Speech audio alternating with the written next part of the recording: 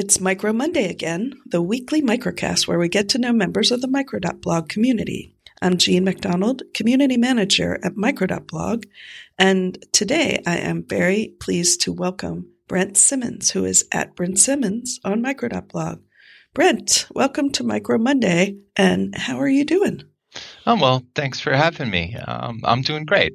That's good. I'm really psyched to have you on. There's so many microblog related topics that we could discuss, and I'm looking forward to discussing them with you.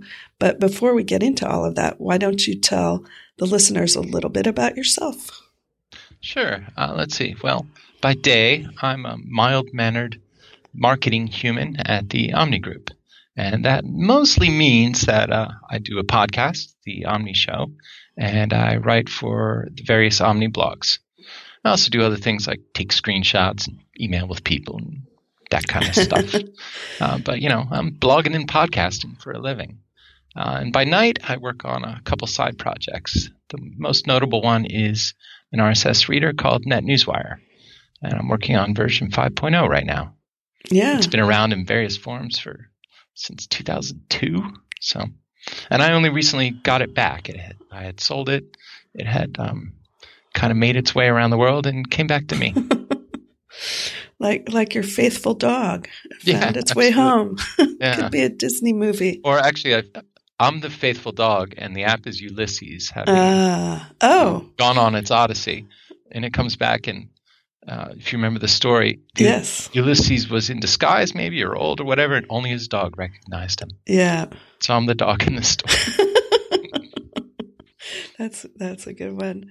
So I noticed, in fact, that you had hit a milestone on the Omni Show, your podcast, their Omni-based podcast, which is that you've been doing that show for a year, and that is what caught my attention. That I'd like to talk about that show because you're doing a very similar thing to Micro Monday. And not to say that we copied you, because we didn't copy you, but I will say that seeing you put that show out sort of helped gel some thoughts I had about making a podcast for, that was Micro.blog related. And so thank you for the inspiration.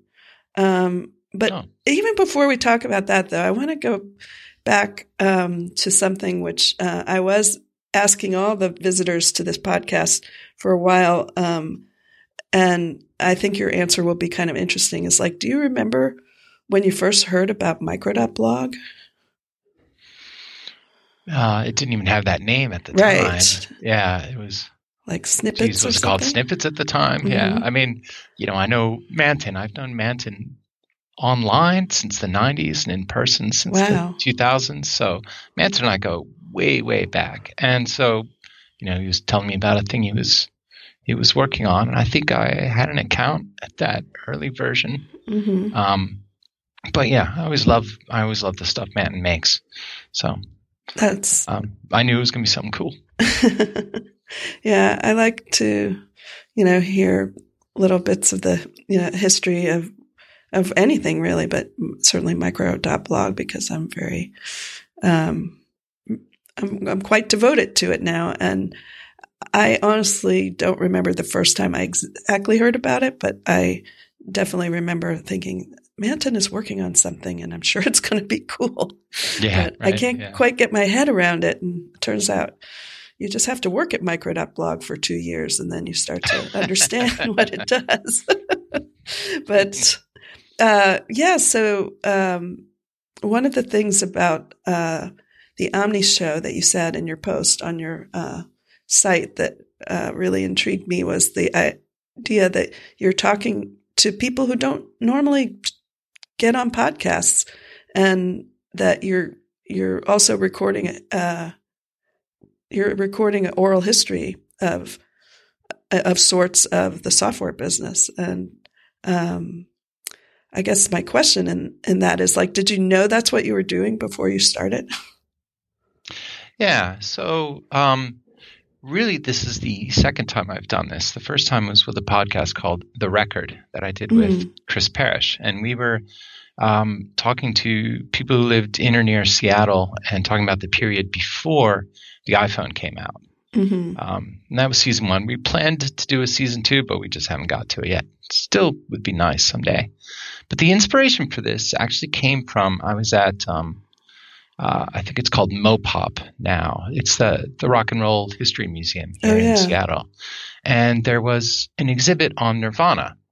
Now, I love Nirvana. Everyone loves Nirvana. But it happened to be that I was at the Evergreen State College in Olympia, Washington in the middle to late 80s and saw Nirvana play dorm parties and, all this kind of stuff. And so then when I went to see the exhibit, they had all these, artifacts and things from that era that I had that I recognized. Like maybe it was a flyer for a set of bands that were going to play. And I remember I was at that show, things like that.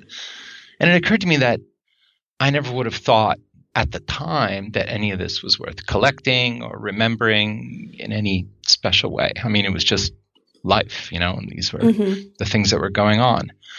But then I thought to myself, our industry is still so young and it's so interesting. And, you look back, say, at the early days of television and radio, they didn't save the tapes. They didn't, right. The people who know the stories, maybe got a chance to tell a few, but they're gone. How nice if this time we were a little self-aware and actually, got down in some form our stories before they are all forgotten. Yeah. That's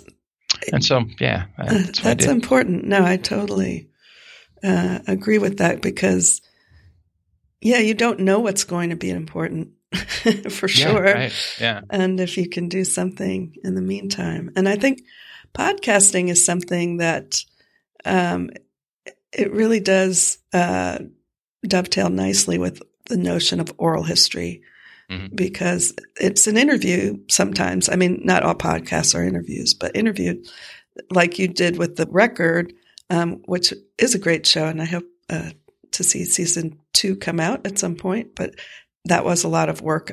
I could appreciate how much work went into that. And I like doing these Micro Monday episodes because we try to make them pretty low key. Like a lot of people who come on the show have never been on a podcast before. And so, but I want to hear their stories, and I intentionally not had people like yourself, or Daniel Jalcutt was on the show not that long ago on, right in the beginning, because I wanted it to be about, the community, and all the different interesting people that are in it and not just the people who everybody knows from various podcasts and blogs and news. So I think that level of history, that we're doing is, ends up being really important at some later date, because you don't know what will happen in the future.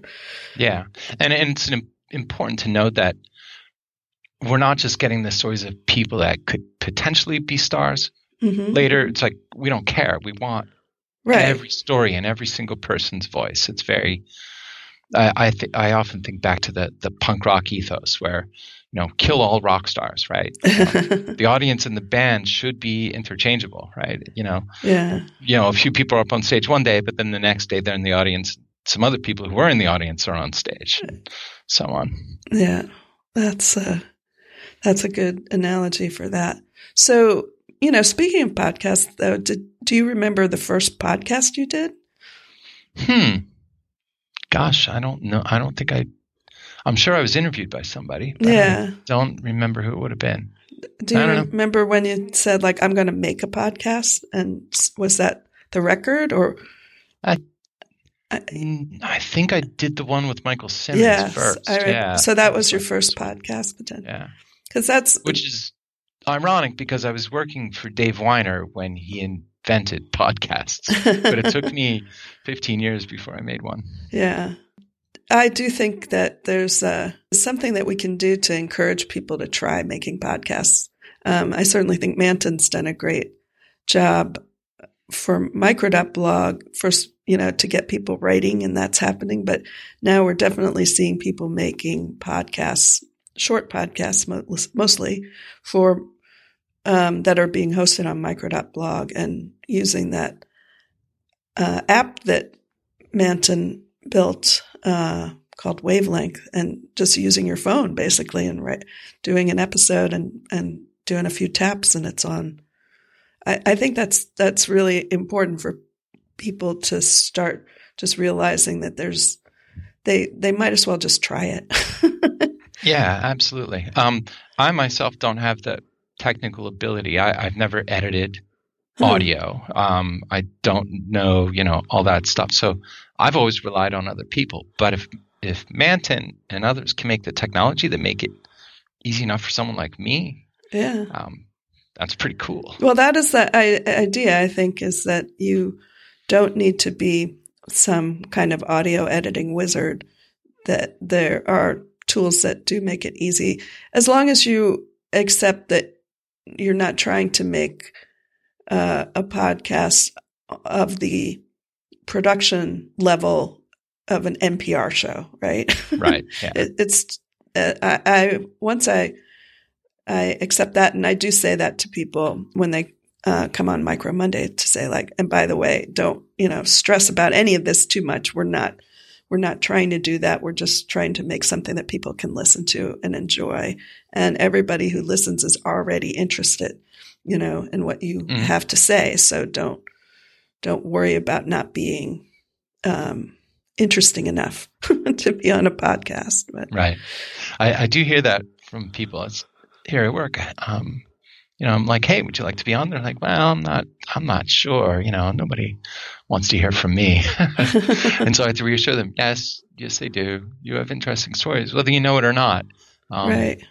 And people do want to hear your voice. So yeah, it is. It does make a big difference to getting a feel for a person. I think it's great to read their writing, but it's also nice to get a little bit more of their personality when you hear them talk. But yeah, so anyway, congratulations again on the Omni Show, first year and going forward. Thank you. It's a really good model, and I think other organizations or companies should think about doing something like that, because that's their story, their history, and it's sort of a lightweight way of recording, literally recording it and having it available for others to share those stories as well. So, yeah. One of the things I like best about the Omni Show is, it's great that we have outside listeners, but I like that we're showing the company to itself. Mm-hmm. I mean, we're learning about our coworkers. I think that's a lot of fun. Yeah, I think it's brilliant. So I will continue to be borrowing ideas from your show and its format. So keep it going. Thanks. I will. So I also wanted to talk a bit about NetNewsWire because I was one of those users back in 2002. I remember trying to explain RSS to my colleagues.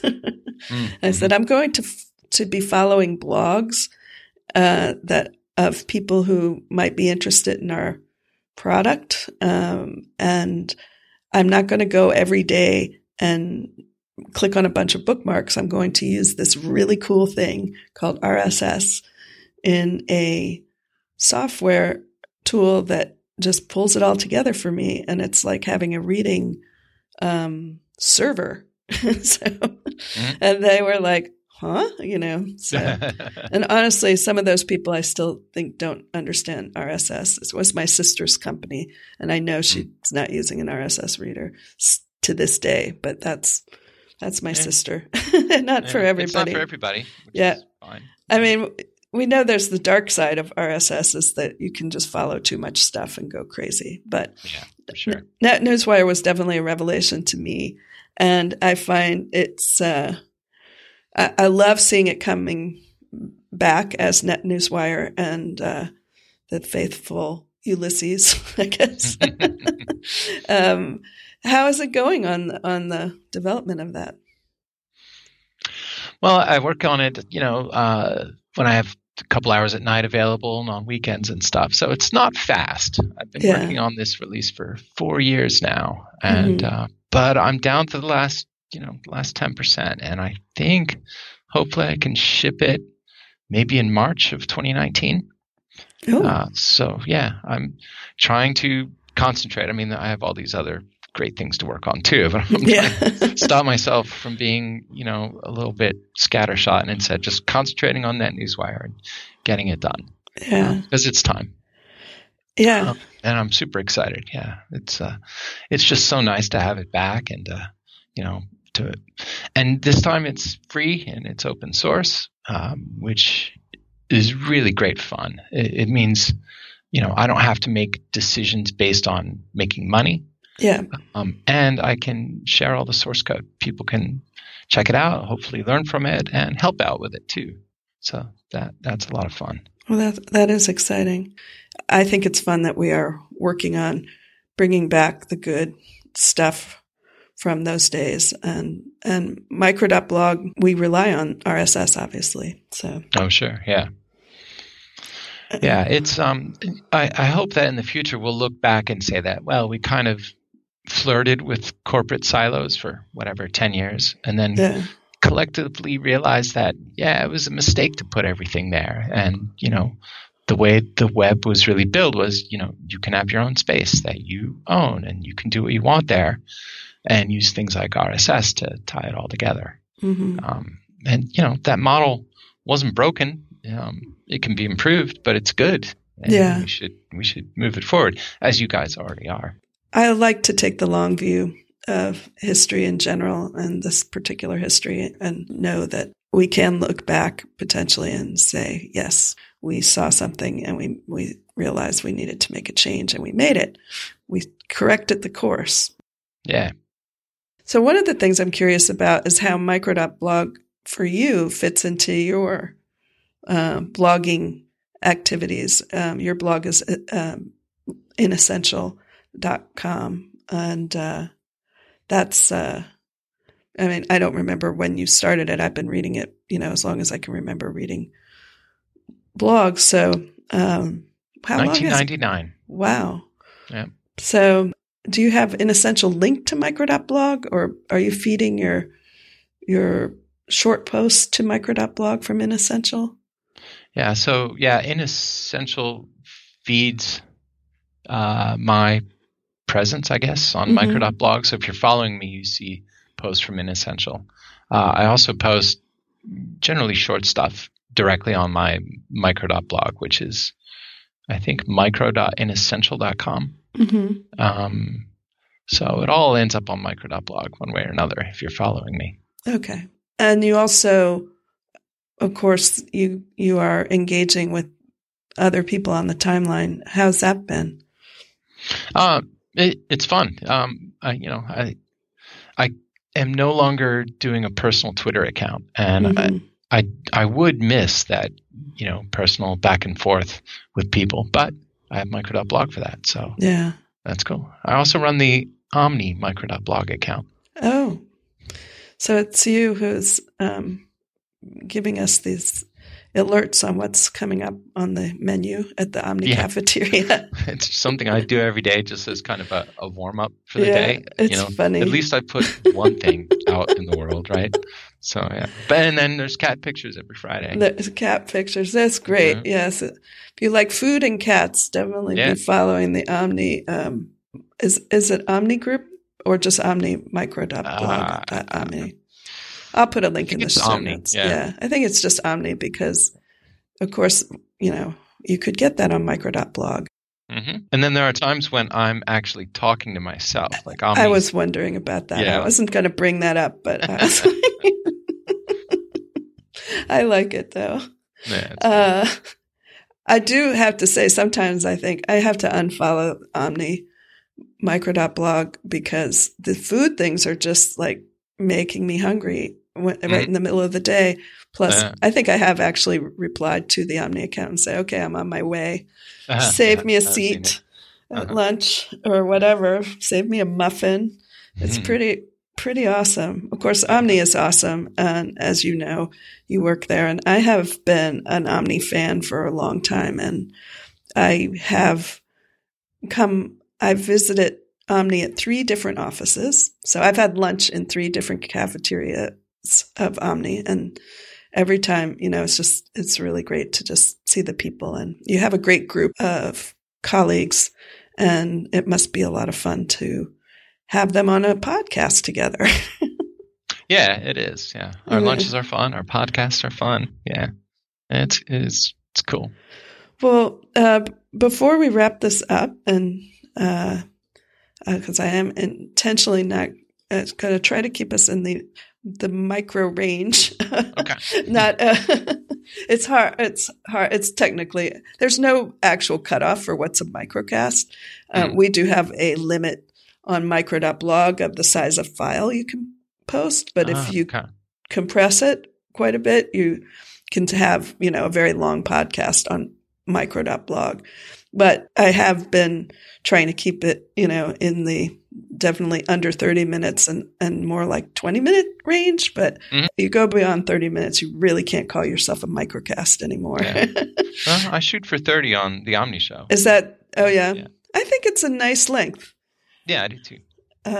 I was listening to a lot of podcasts for a while that were 1 and 2 hours long, and I used to enjoy that. But now I've been won over to the shorter and shorter podcasts, and I get to listen, to the microcasts that people put out on micro.blog can be like 5 to 10 minutes at the most, and then I can listen to several people instead of just 2 for an hour or whatever. So I might start one. You should. I don't have a whole lot of extra time, but it would be fun. You don't need a lot of extra time. You just need an iPhone, a micro.blog account, and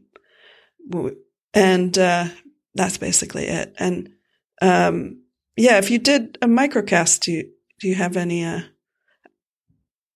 favorite topics that spring to mind that you might tackle? It would probably be about music. Oh, good one. Probably mostly about learning to play guitar, learning to play whatever song that week or something. That's a great idea for a microcast. Yeah. And you could put in a little, audio from your playing. Mm-hmm. Yeah. Okay. Yeah, that'd be fun. All right, Brent, I'm going to follow up with you on that. Okay. Is there anything else you would like to add before we wrap up? Just that I want to thank both you and Manton for doing micro.blog and all the associated things. It's really, really awesome. And I appreciate it, and lots of people appreciate it. It's huge. Oh, thanks. I appreciate you appreciating us. Thank you. And I thank you very much for coming on to Micro Monday. Listeners, if you want to follow Brent on micro.blog, there is a link in the show notes, or you can go to micro.blog/Brent Simmons. Thanks for listening, and we'll see you next week.